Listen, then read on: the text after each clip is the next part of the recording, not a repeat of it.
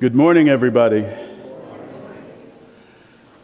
We are so glad to be here and to be able to bless the Lord, O our souls. Today's reading is from Ephesians chapter 4, verses 29 through 32. In the Pew Bibles, you'll find that it's on page 978. 978. Verse 29, let no corrupting talk come out of your mouths, but only such as is good for building up, as fits the occasion, that it may give grace to those who hear. And do not grieve the Holy Spirit of God, by whom you were sealed for the day of redemption. And let all bitterness and wrath and anger and clamor and slander be put away from you, along with all malice. Be kind to one another, tender-hearted, forgiving one another, as God in Christ forgave you. This is the word of God. Amen. Good morning, church.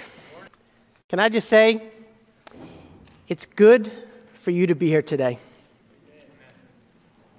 I want you to hear that. It is good that you are here. I'm looking at you. It's good that we are here. We're in this summer series called One Another, where we're looking at the commands in the New Testament that teach us how we relate to one another, especially how we relate to one another as a community of faith, and then, by extension, how we relate to one another in the world around us. We're doing this community art project in the hallway after the service where you can take a piece of tissue paper and paste it on the tree as we're filling out this tree with these colors as we symbolize these one another commands, what it looks like to live together. God doesn't leave us in the dark about how we live out the Christian life. He makes it very clear by giving us very specific commands that show us how we are to treat one another, how we are to speak to one another, how we are to live with one another. These are not suggestions. They're commands that call us to live out our new identity in Christ. They give us together, these commands give us a vision for what it looks like to live as Christians. If you want to understand what does it look like to live the Christian life, that's what this series is meant to do. We've already looked at love one another. Love is the foundation for all of these. Welcome one another. Teach one another. Now today, be kind to one another. Here's what we all know. We live in a world that preaches kindness, right? People from all walks of life, from all kinds of religion and those with no religion, everyone says, be kind to one another. And that's a good thing, isn't it? Right? Kindness is a virtue. If you go online, which I did this week, and you just search on articles on kindness, there are endless articles and research on the benefits of simply being kind to one another. Studies show that kindness, if you show kindness to others, it actually can lower your blood pressure. That's incredible. Go figure. It can reduce depression. They've done studies in hospitals that for patients who are in hospitals, when they're spoken to by staff who are kind and they're given uplifting words rather than disparaging words about their progress, did you know they actually get better quicker? Kindness clearly has benefits to us personally and to us collectively. So everyone preaches kindness, and there is kindness in the world. Thank God people are trying to be kind.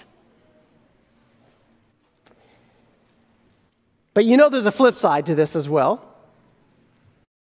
Because we live in a world that preaches kindness, but let's be honest, It's also a world that's very unkind.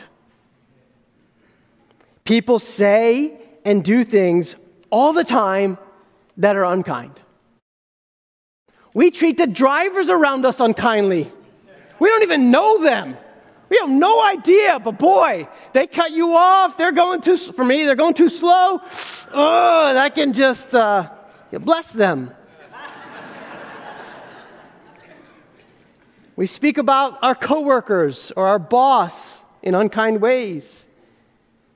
We speak about our fellow church members in unkind ways. We treat our spouse, our children, our roommates, our parents in unkind ways. We post things on social media. We make comments on social media that are literally the antithesis of kindness. If you can think of what is the exact opposite of kindness, that's what we're typing in. Boop, I want the whole world to see that. Why this dichotomy? Why is it so hard to be kind? I submit to you, as we get started, this is one of the many things that makes Christianity so unique and compelling. You see, every religion, Buddhism, Hinduism, Confucianism, Christianity, every religion says, be kind. And usually the rationale goes like this: be kind because it's right. And it is. Or don't be unkind because that will displease God or the gods. Or don't be unkind because you'll be punished by God. Or be very kind and you'll be rewarded by God. Every religion basically says, be kind, and then they give you reasons to produce a set of moral behaviors. Christianity is unique in that it's not focused on simply behavior modification. It's focused on heart transformation that leads to a change in moral behavior. Christianity teaches be kind because that's part of your new identity.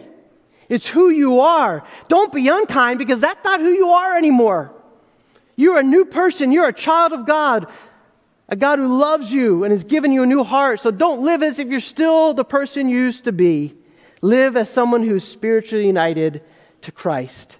And that's a beautiful reality, and that's what separates Christianity from every other religion. Listen, I minored in comparative religious studies. I studied all the religions, and there are beautiful things in other religions. But at the core of it, it's do this because you don't want to get punished. Do that because you want to get rewarded. And Christianity comes along and says, all bets are off. Christ took it all. You've already gotten all the rewards you need. He took all the punishment you deserved. Now live as a new creation. Let's see how this plays out in terms of kindness. Lesson number 1 from these verses in Ephesians 4.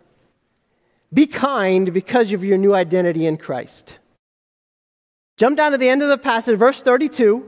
This is the summary of what Paul's been teaching in these few verses. And he says, be kind to one another, tenderhearted, forgiving one another as God in Christ forgave you. So there's the command. Be kind to one another.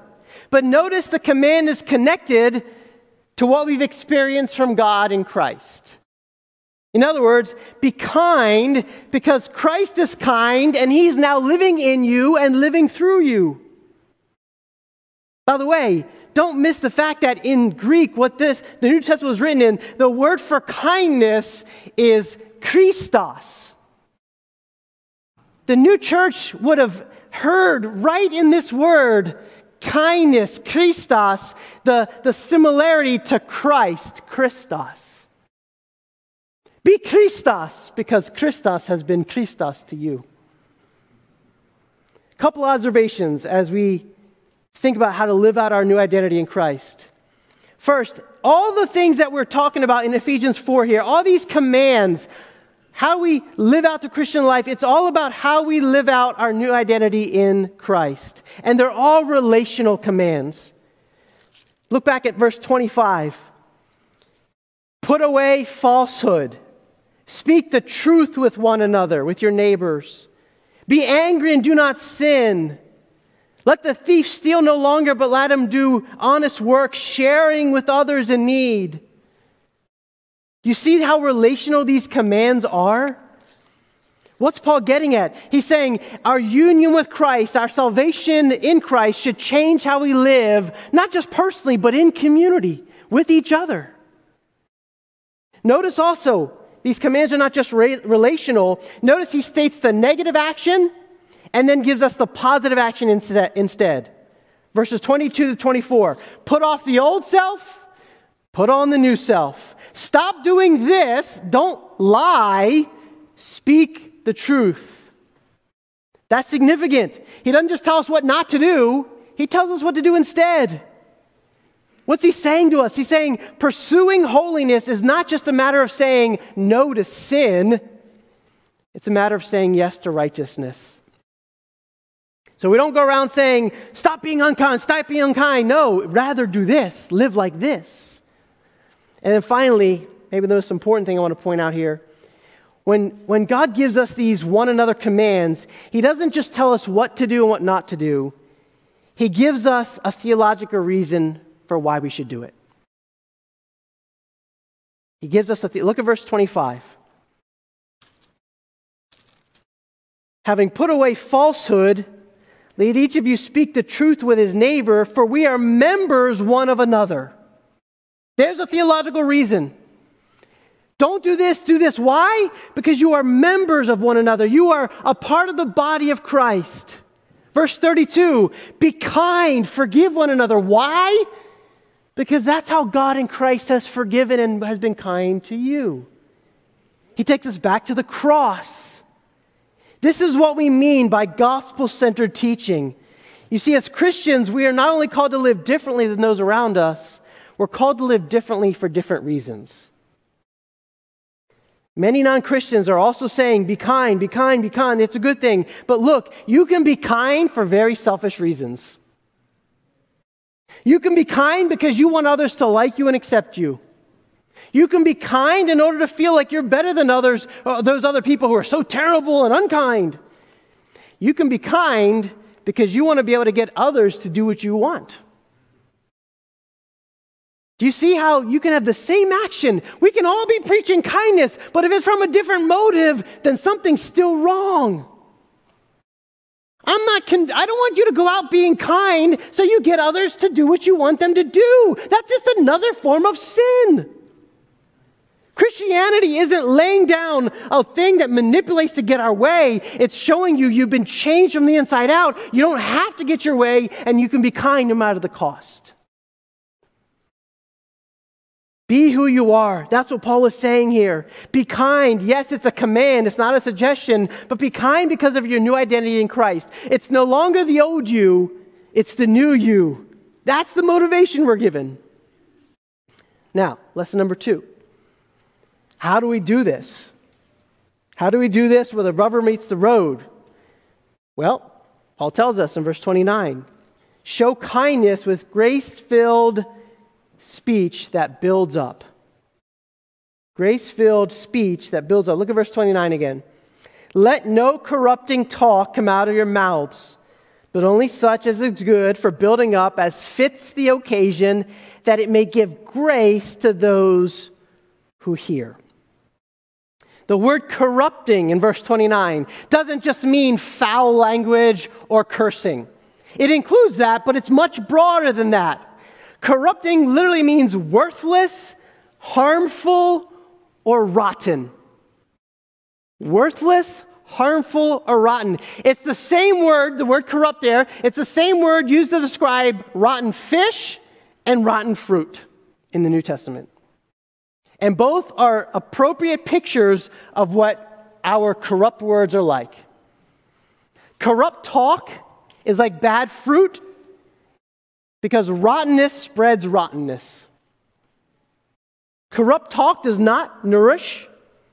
It does not build up. Rather, it makes you sick and it spreads that sickness. Corrupt talk includes things like lying, abusive language, vulgar jokes, cursing, biting words, gossip, spiteful criticism. Let's just be honest here. Sometimes we actually enjoy tearing other people down. It makes us feel better. We're literally spreading rottenness when we do that. Church, we must be on guard against words that are worthless, harmful, and rotten. When I say we must be on guard, I mean literally taking Jesus' words in Matthew 12:36 seriously when he said that on the final day we will each give an account for every careless word spoken. That includes every careless word spoken on Facebook, Insta, text message, conversations on the phone, at work, in your home when nobody else is listening. I appreciate how St. Augustine of Hippo took this verse in the 3rd century. He had a sign hanging in the dining room of his home which said, quote, "Whoever speaks evil of an absent man or woman is not welcome at this table." Ouch! Do we take our words about others that seriously? Paul doesn't just tell us what not to do. He also tells us what our speech should look like. Put off, he says, then put on. He says, instead, let your speech be filled with words that are good for building up, ones that fit the occasion, that gives grace to the hearers. In other words, speak constructive and encouraging words to others, not rotting words, but healing words. Proverbs 18:21 is true. Death and life are in the power of the tongue, and those who love it will eat its fruit. Is it rotten fruit or good fruit? Will it lead to sickness or will it lead to life? Do you understand how broad this command is in verse 29? As Christians, here's what he's saying. We are not allowed to speak whatever we want as long as we're not cussing at others. I think that's how sometimes we conservative Christians think, well, I'm not cursing. I'm not using vulgar language. And you can even justify words that are neutral, thinking, well, it doesn't hurt anyone, so it must be okay. Paul says the standard for deciding what is worth speaking is if my words will build up and benefit others. If not, don't say anything. It's not worth saying. Neutral words are still not meeting the bar of what is worth coming out of our mouths. I love how Pastor Brian Chappell put it in his commentary. He said, quote, "Our words are an instrument of God's grace toward others by which his own nature is known and shared." Are your words an instrument of God's grace at work in the people around you? Are you literally showing others what God is like, what his nature is like, by how you speak? Is it a habit of yours to speak words of encouragement? Or do you find this hard to do? And if you're like me, you find it hard to do, and you might want to ask yourself, why is it so hard for us to speak words that build up rather than tear down? Why is it so hard? As a Christian, haven't you been shown grace upon grace? Didn't Jesus give you what you didn't deserve and what you could never earn? Then why is it so hard for you and I to choose our words thoughtfully and to give grace to others? Look, I'll speak personally right now. I'll be transparent. This is incredibly convicting for me. As a man who literally speaks for a living, you would think that I mastered the principle of my words. But I haven't.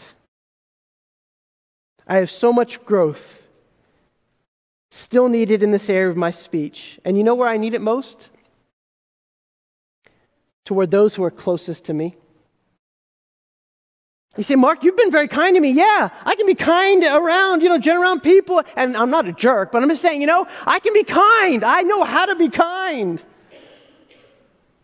But far too often I speak to my family members with words that tear down. Far too often I am not thoughtful. I am thoughtless about my words. Why? It's selfishness coming out. I want them to do what I want. What about you? Do you struggle with kindness towards those who are closest to you? We sin more blatantly at home, don't we?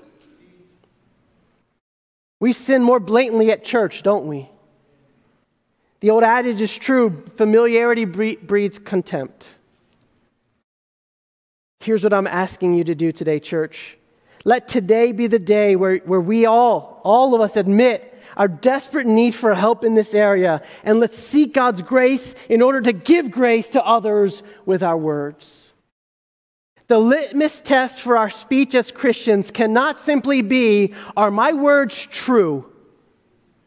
Because Paul takes it a step further.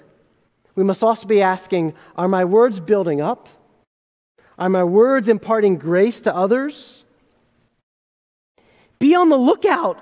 Literally, every day you might want to be intentional. How can I speak words that are encouraging and uplifting today? Right? Practice makes, not perfect, but it does make it better. Look for ways to affirm your family members, your friends, your coworkers, your fellow church members. I love a practice that we have at Grace Christian School. At Grace Christian School, they don't just address discipline issues when students are doing something wrong, which they do. They also have a policy to catch students when they're doing something good. Students are literally sent to the principal's office. One of my kids came home. I went to the principal's office today. I'm like, oh my goodness, you tell me what you did. I am going to... And then, wait, listen to me, Dad. If you get caught helping a fellow student out, nobody asked you to do it, you just did it out of your own free will. You're helping a teacher work on something, you run an errand, you see a kid who's by himself, you go help them out. If you're doing something that's good and a teacher catches you doing it, they'll write a note, send it to the principal, and you'll go to the principal's office and they'll sit in there and the principal will literally say, great job. I'm proud of you. You did something good. Now, I'm not just the one you come to when you're in trouble. I'm the one you come to let you know we are also grateful when you do things that are right. I love that. Let's catch each other doing good things. You don't have to go to the principal's office to do it. We can just be normal people, right? And encourage one another. Hey, I saw you helping that child when that mom was struggling with her kids. Great job. Let's encourage one another. Let's be on the lookout for ways that we can literally give grace, because this is what kindness looks like. Verse 30, he has a warning. Right in the middle of talking about our words, talking about our kindness, he says in verse 30, and do not grieve the Holy Spirit of God, by whom you were sealed for the day of redemption. He brings up the Holy Spirit. Couple thoughts here about the Holy Spirit. First, the Holy Spirit is not just a thing. He's a person. How do we know that? Because you can't grieve a thing, right? Don't grieve this clicker by not using it properly.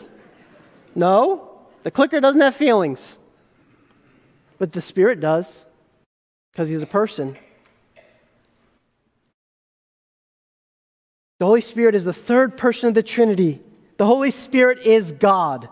We sang a song about and to the Holy Spirit today. That shouldn't be weird. He's not like the weird uncle that you're like, don't know what to do with when they come to the party. No, the Holy Spirit is God himself. Second, as Christians, the Holy Spirit lives within you. Notice he says, by whom you were sealed. You have the presence of God himself living in you. Third, grieving the Holy Spirit impacts how you relate to God. He says corrupt words are a sin against God. And maybe you're not used to thinking this way, but Paul makes it clear. When you speak words that are corrupt, your words, your actions affects the heart of God. Now, this doesn't mean when you sin that God is removing himself from you, that he's far away. No, the Spirit has sealed you. You can't be unsealed. He's with you, Christian, forever. But when you sin in your speech, you're literally undermining the very work, the very ministry of the Spirit in your life. You're literally working against the Spirit as he seeks to cultivate his fruit in your heart.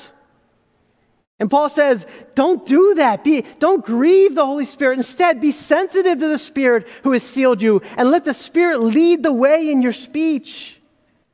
Christian, are you actively praying for the Spirit to guide your words to not tear down but build up? If you're like, give me one concrete thing to do, start praying that the Spirit would produce the fruit of uplifting words, words that build up. The Spirit has sealed you for eternal life, adopted you into God's family, promised you an unimaginable inheritance to come. Remember this, and let this give you confidence that the Spirit can, if He's done all those things, He can also give you words that are kind. Lesson number 3. The more you appreciate Jesus' kindness to you, the more you will share that kindness with others.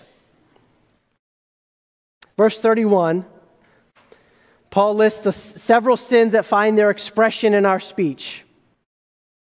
He calls us to put them away. He literally put away, meaning it's like dirty clothes. Take them off. Put on the new clothes of being in Christ. What do the dirty old clothes look like of your old life? Bitterness, wrath, anger, clamor, slander, and malice. Those are heavy words. Bitterness. That's when we have a resentful attitude. You see, it's not just about your words. Now he's getting to the heart of it, isn't he? He's not just saying, just change the way you speak. He's saying, no, address the bitterness in your heart that leads to unkind words. It's when you're resentful to others. That's why you speak unkindly. He says, put away wrath and anger. Wrath is when there's festering anger in your heart. Indignant outbursts. Clamor. This is public shouting. Slander. That's speech that denigrates or defames others, puts them in a bad light. I mean, good grief, we do that one without even thinking. And malice.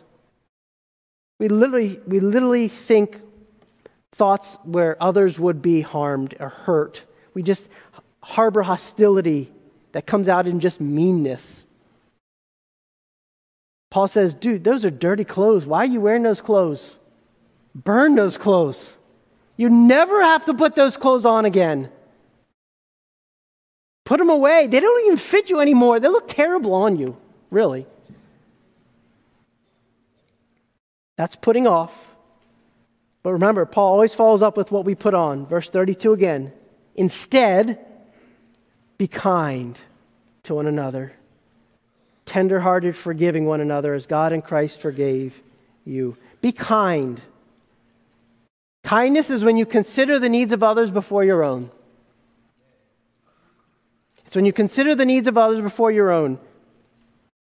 Kindness is speaking and acting in ways that benefit others and builds them up. Earlier in Ephesians, Paul speaks of God's kindness to us. Look what he says about God considering our needs. God speaking and acting in ways that builds us up. Ephesians 2, 4-7. But God, being rich in mercy because of the great love with which He loved us, even when we were dead in our trespasses, made us alive together with Christ. By grace you have been saved, and raised us up with Him, and seated us with Him in the heavenly places in Christ Jesus, so that in the coming ages He might show the immeasurable riches of His grace in kindness toward us in Christ Jesus. That's God's kindness to us. And Paul says, now reflect that same kindness to undeserving people, just as you were undeserving of the kindness shown by God. Biblical kindness, what he's talking about here, is not what the world defines as kindness. Often the world sees kindness sort of simply a surface level, non-confrontational tolerance, right? That's why there's a saying, we go along to get along, right? Everyone kind of do your own thing and be kind to each other, and that's fine. That's not what kindness is here. We don't just, it's speaking the truth to one another. We don't lie. Letting one another live in lies is not loving or kind. We don't just go along to get along. This is not just Southern hospitality where we're kind externally and that's it. No, this is a deeper level kindness. It's a kindness that's much more radical. Why? Because it's a kindness that is costly. What do I mean by that? Look at verse 32. He connects being kind to one another with forgiveness. Do you see that? That means kindness involves being vulnerable and intimate. Being kind opens yourself up to being hurt by others. You cannot be kind with a closed heart or a hard heart. If your kindness is not opening you up for someone else to hurt you, you're not being kind in a biblical sense. Kindness is not meant to be a surface level thing. Paul says, be kind to one another, tender-hearted. Tender-hearted. In other words, kindness begins in the heart and moves out into words and actions. Because kindness flows from our new identity. Church, is your heart tender or sympathetic to the needs of those around you? Is your heart tender to the needs of your brothers and sisters in Christ? Is your heart tender to the needs of those in your community? Kindness at its deepest level. You're digging, we're peeling back the onion. You want to know what that's at the core of kindness? It looks like a willingness to forgive others that have hurt you. Because kindness includes forgiveness. And forgiveness is an act of kindness. Can you see why this kind of kindness doesn't come naturally for us? Can you see why this isn't necessarily the kindness that the world is pushing? Because we can't manufacture it on our own. It's why kindness is a fruit of the Spirit. Did you remember that? You know that when you memorize love, joy, peace, patience, goodness, kindness, faithfulness, gentleness, and self-control? Kindness is in there. What is our motivation? What drives us to be kind to one another and forgive? It's the greatest motivation of all, as God in Christ forgave you. How did Jesus Christ show his kindness to you? Was it because you were really, really good and he says, attaboy, you're in? No. No. How did he show his kindness to us? While we were yet his enemies, Christ had compassion and died for us. He makes us his beloved brothers and sisters at the cost of shedding his own blood, even knowing that we would still take advantage of his grace and continue sinning against him. He gave us everything even though we deserve nothing. This is the ultimate extent of Christ's kindness and forgiveness. But this is more than just a call to follow the example of Jesus. Paul is not saying, look, this is what Christ has done. Now follow his example, because if that's all it was, then all he'd be doing is laying another burden on us to show us how much we fail at being kind. No, this is a call to do in Christ what we would otherwise be impossible to do. By you offering kindness and forgiveness to others, you're actually revealing Christ to others. Did you know that? You're literally being his hands and feet on earth. And you can only do this, as the lesson says, to the degree that you remember and appreciate God's kindness and forgiveness toward you. How has Jesus treated you? Jesus was asked a question similar to that in Matthew 18. How are we to treat one another, Jesus? And Jesus tells a parable of a man who owed 10,000 talents to a king. This is an exorbitant amount of money. In today's economy, it would be $6 billion. Right? In other words, he really screwed up. Like Ponzi scheme screw up. And he couldn't pay it, obviously. and he's been in prison, and the king brings him before him and says, pay up. And he can't pay. The man falls on his knees and says, please, please, please be patient. I don't have the money, but I want to pay you back. And what does Jesus say in this parable, this made-up story? He says, the king has pity on him. In other words, he was tender-hearted toward this man who didn't deserve it. And the king forgives the man's entire debt and sets him free. Incredible. He absorbs the cost. He doesn't just say, no big deal. No, the king absorbs that $6 billion cost. And that's why the man goes free. The king is basically saying is, I will eat the cost. I will take this burden. You are freed from it. You're free. And the man goes out and he's super excited and he's amazed and he's in awe. But then he sees a fellow servant who owes him a few $1,000s. And he immediately says to that guy, pay up right now.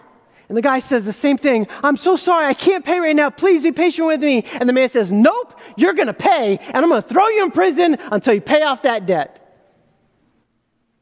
And the king hears about it and brings the man back in.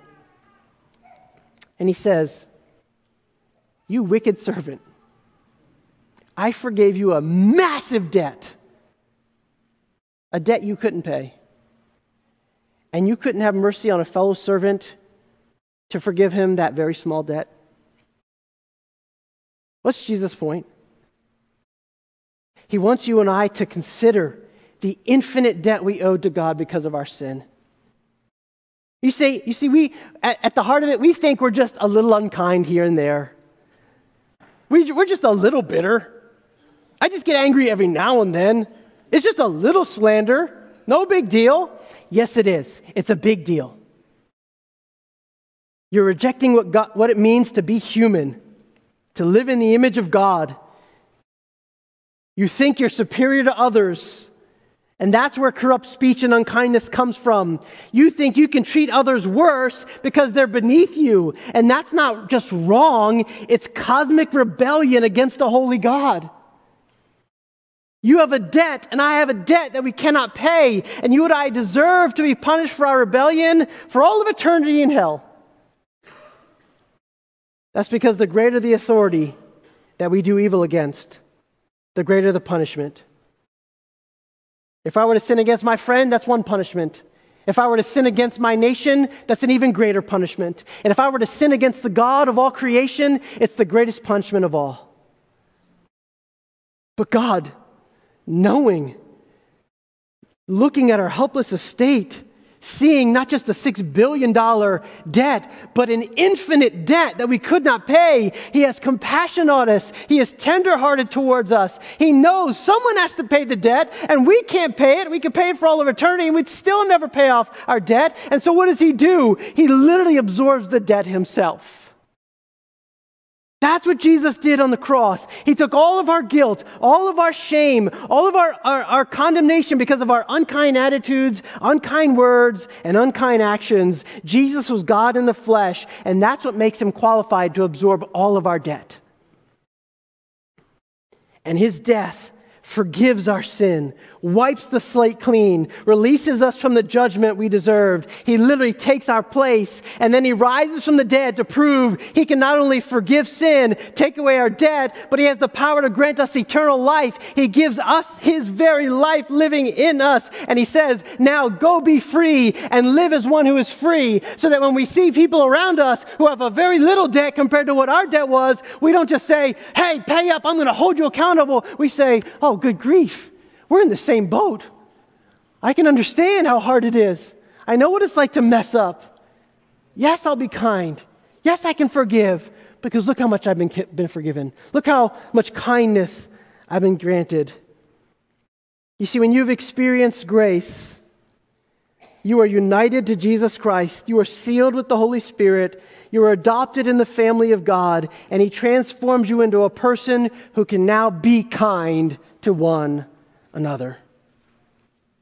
You have been shown infinite kindness and forgiveness when you didn't deserve it. Now He says, show kindness and forgiveness to those who still may not deserve it. You can show grace because you've been shown grace. And maybe you're here and you've never tapped into that kind of grace and forgiveness. Maybe you've never realized that the debt you have before God can be wiped away, can be cleansed, you can be made new. Today, you can trust Christ as your Savior.